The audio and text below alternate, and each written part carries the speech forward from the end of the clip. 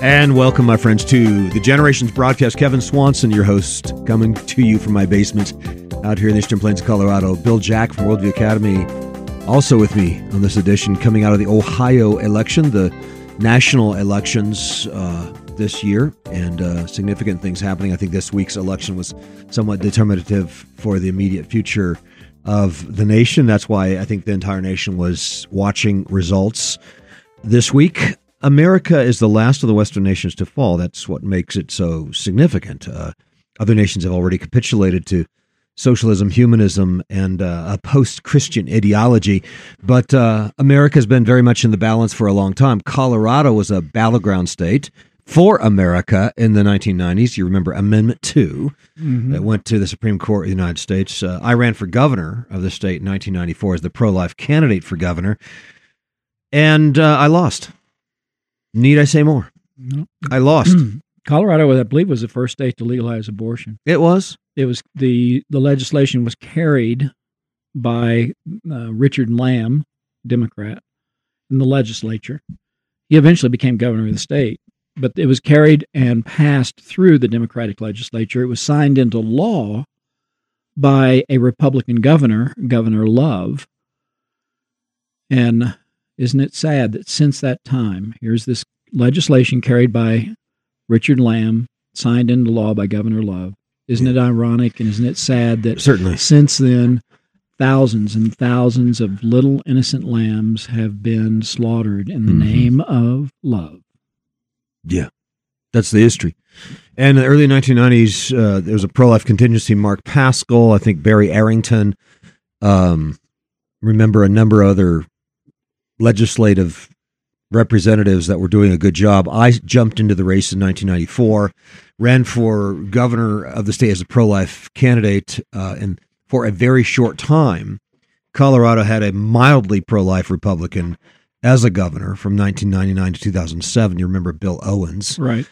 And then from that point on, it was downhill. So after 2007, the nation went downhill, and so did Colorado. Now, the battleground shifted. And it shifted to Ohio. It shifted from Colorado to Ohio for a lot of reasons. Now, as our listeners understand, that the Roe v. Wade decision in 1973 was reversed just last year. And so now there has been something of a race to the referendums.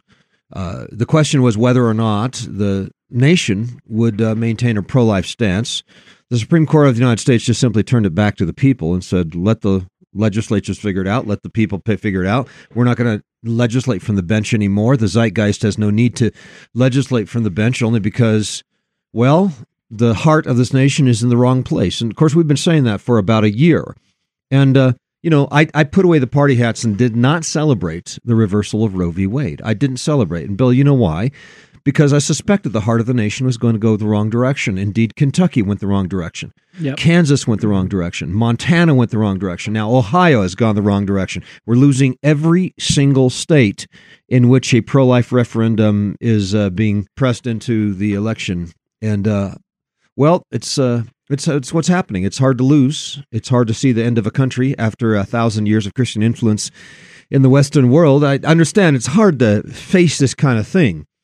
But friends, you got to hear this. Kentucky was the second most pro-life state, according to Pew Research. This was the most recent state-by-state pro-life survey they did, I'm going to say maybe 7-8 years ago. Kentucky was the second most pro-life state, according to Pew Research. They lost the abortion battle last year. And now in this week's election, the pro-life governor candidate lost by, get this, 26%. Abortion seems to have been a central issue in the campaign. Kentucky, again, the second most pro-life state in America, according to Pew Research. Kentucky, the second most pro-life state in America, is pro-death. That's where we are right now. Now, Kansas was the 20th most pro-life state in America. Again, on the pro-life side of it, not necessarily the most pro-life, yet there we lost it as well. Kansas, a pro-abortion referendum passed last summer.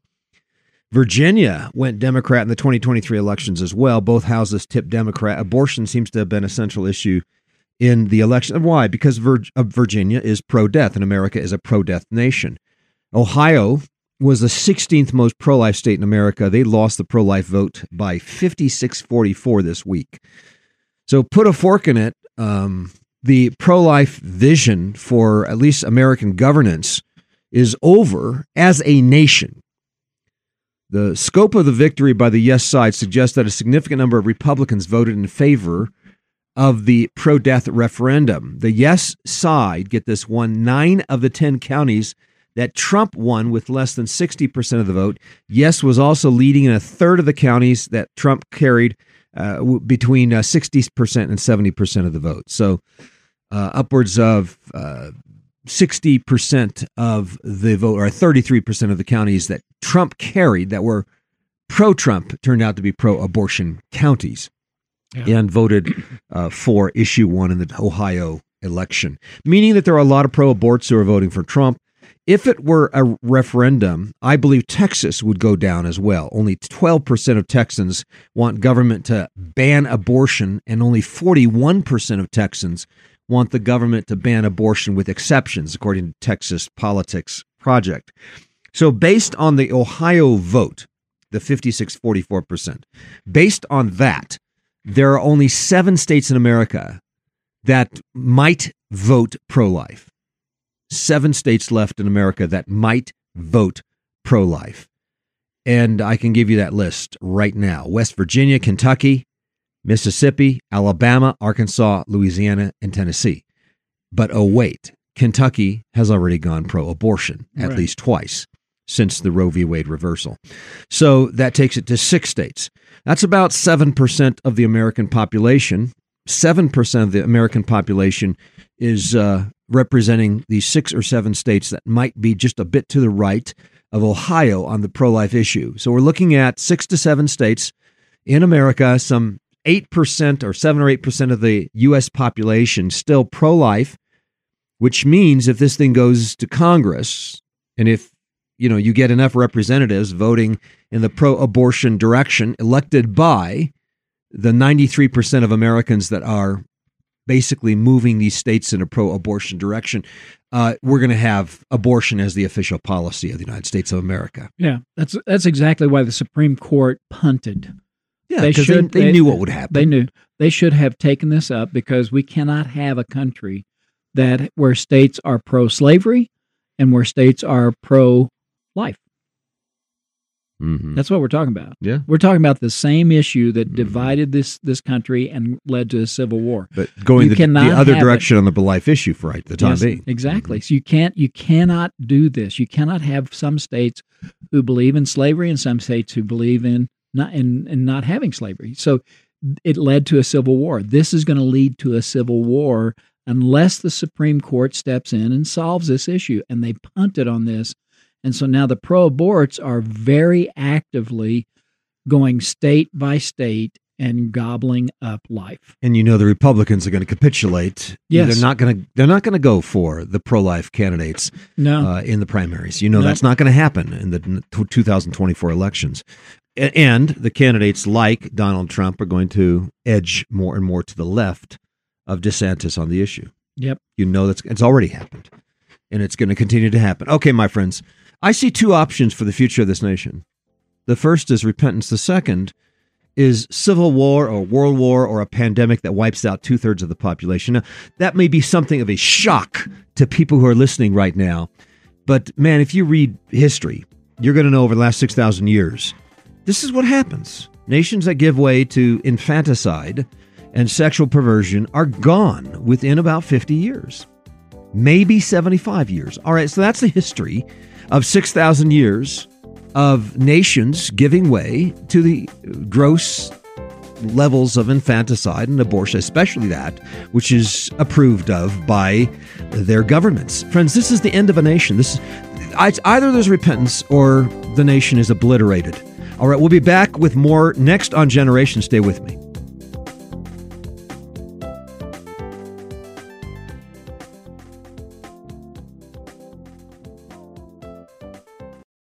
Hello, my friends. For the last 15 years, the Generations team has produced a Christian curriculum specifically for families who want to give their children a God-centered, Bible-saturated, biblical worldview-based education.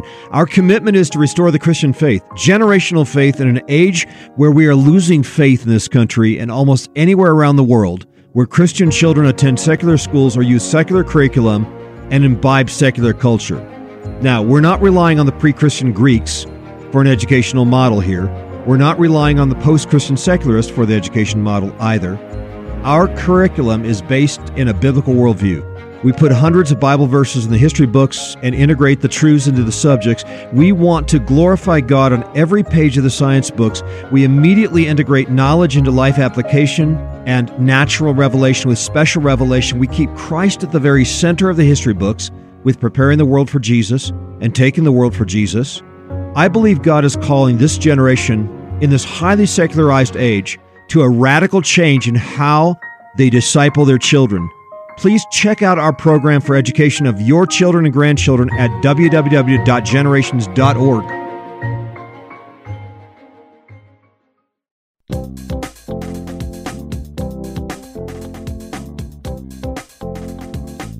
And we are back on Generations as Ohio sets the direction for the nation. Indeed, the heart of the people in the state of Ohio is opposed to God and is embracing death. All those who are against me are for death. That comes from Proverbs chapter 8. Those against God, those who have set themselves against God, are those who have embraced death. And that's the culture of America. That's the culture of the heartland of America. Ohio is very much the heartland of America, and they have set the direction for the nation. And friends, this starts, of course, with the Supreme Court of the United States reversing Roe v. Wade just last year as only a test case for what would happen in the hearts of the people. Who would they vote for?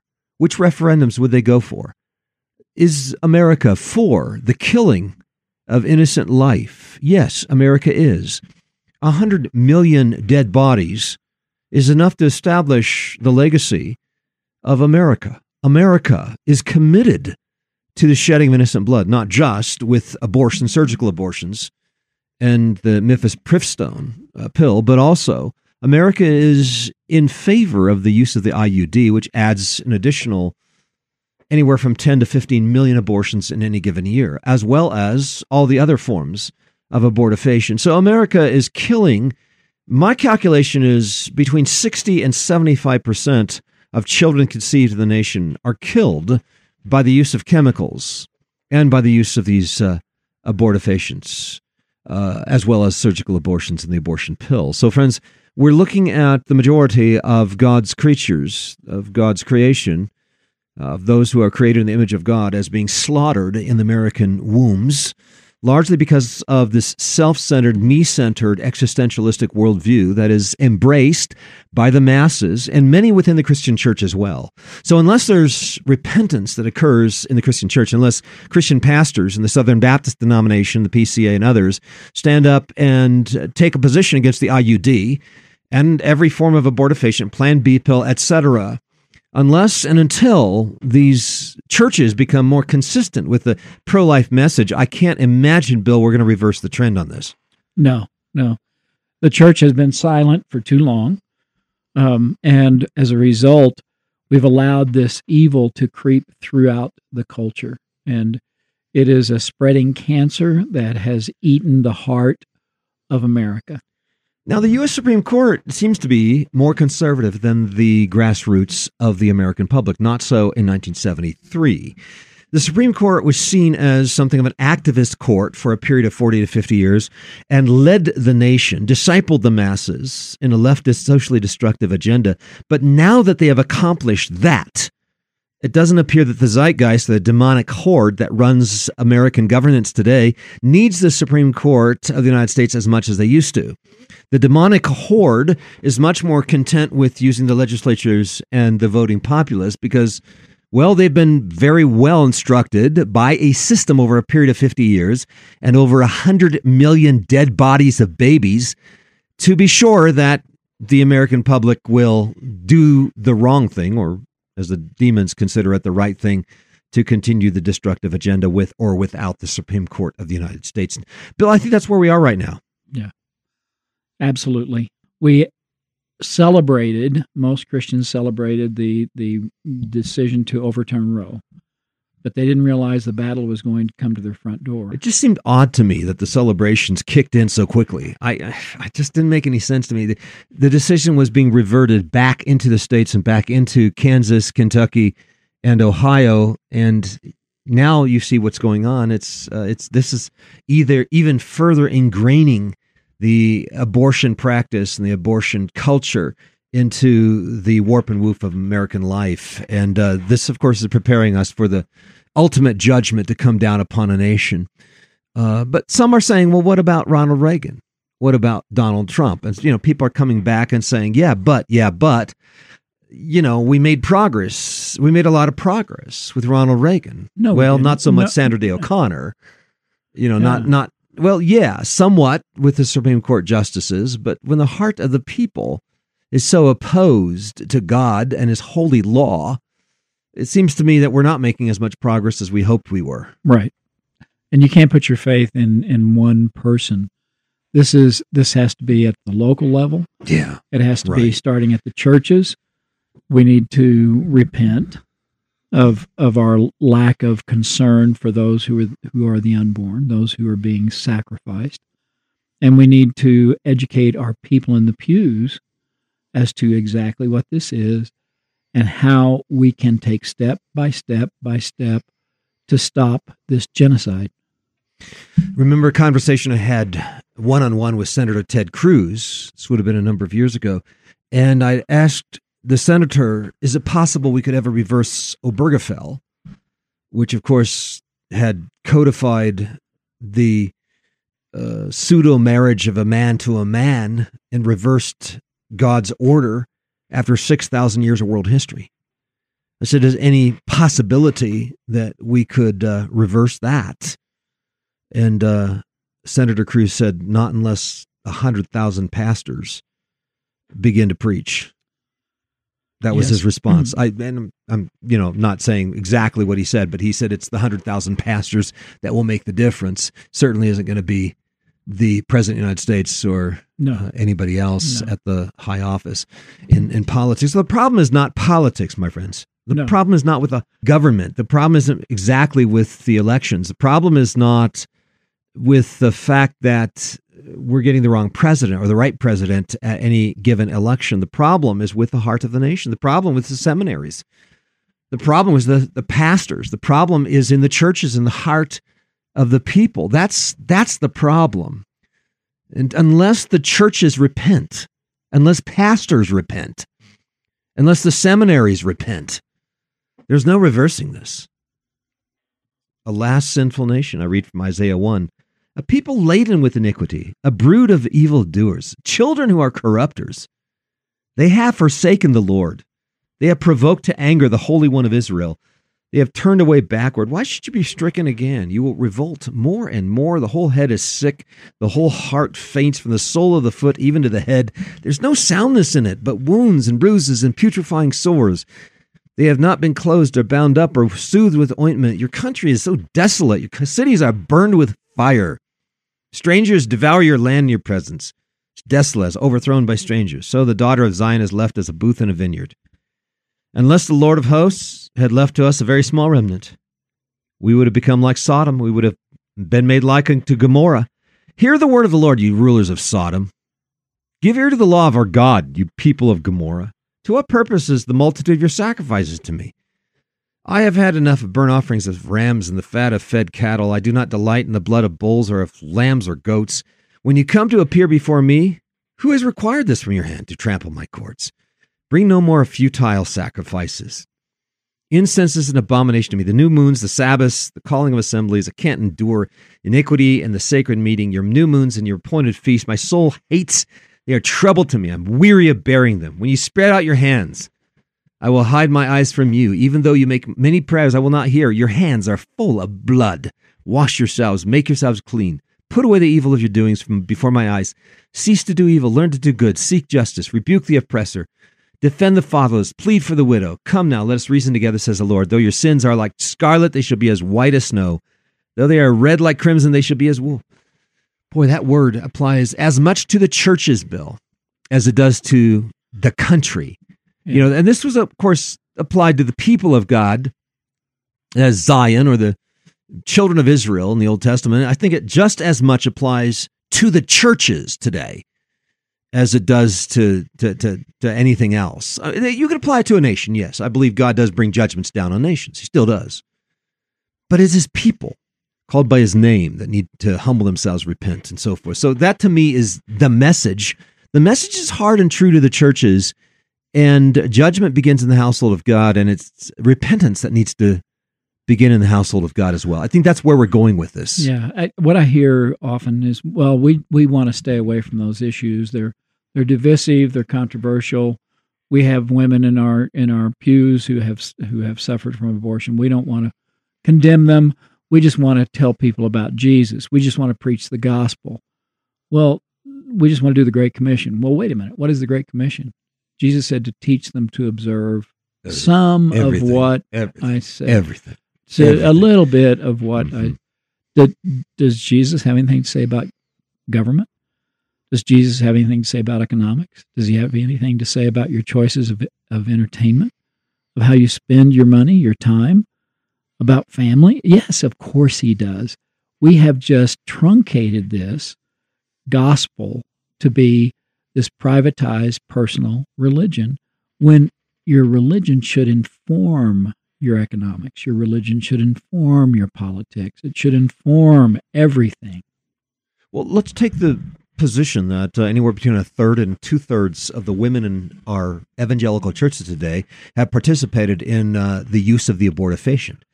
They've participated in abortion at some level, and a self-centered worldview that basically hates children and does not count children to be a blessing has infiltrated the churches everywhere. Right. What do we do with that? Well, we just call men and women to repent of that, to say, hey, we've had it all wrong, and realize that their sins are forgiven by the blood of Jesus. As they repent, as they confess these sins, they are forgiven, and then they get up and they obey the commandments of God. They become pro-life activists. They stop using the IUD. Right.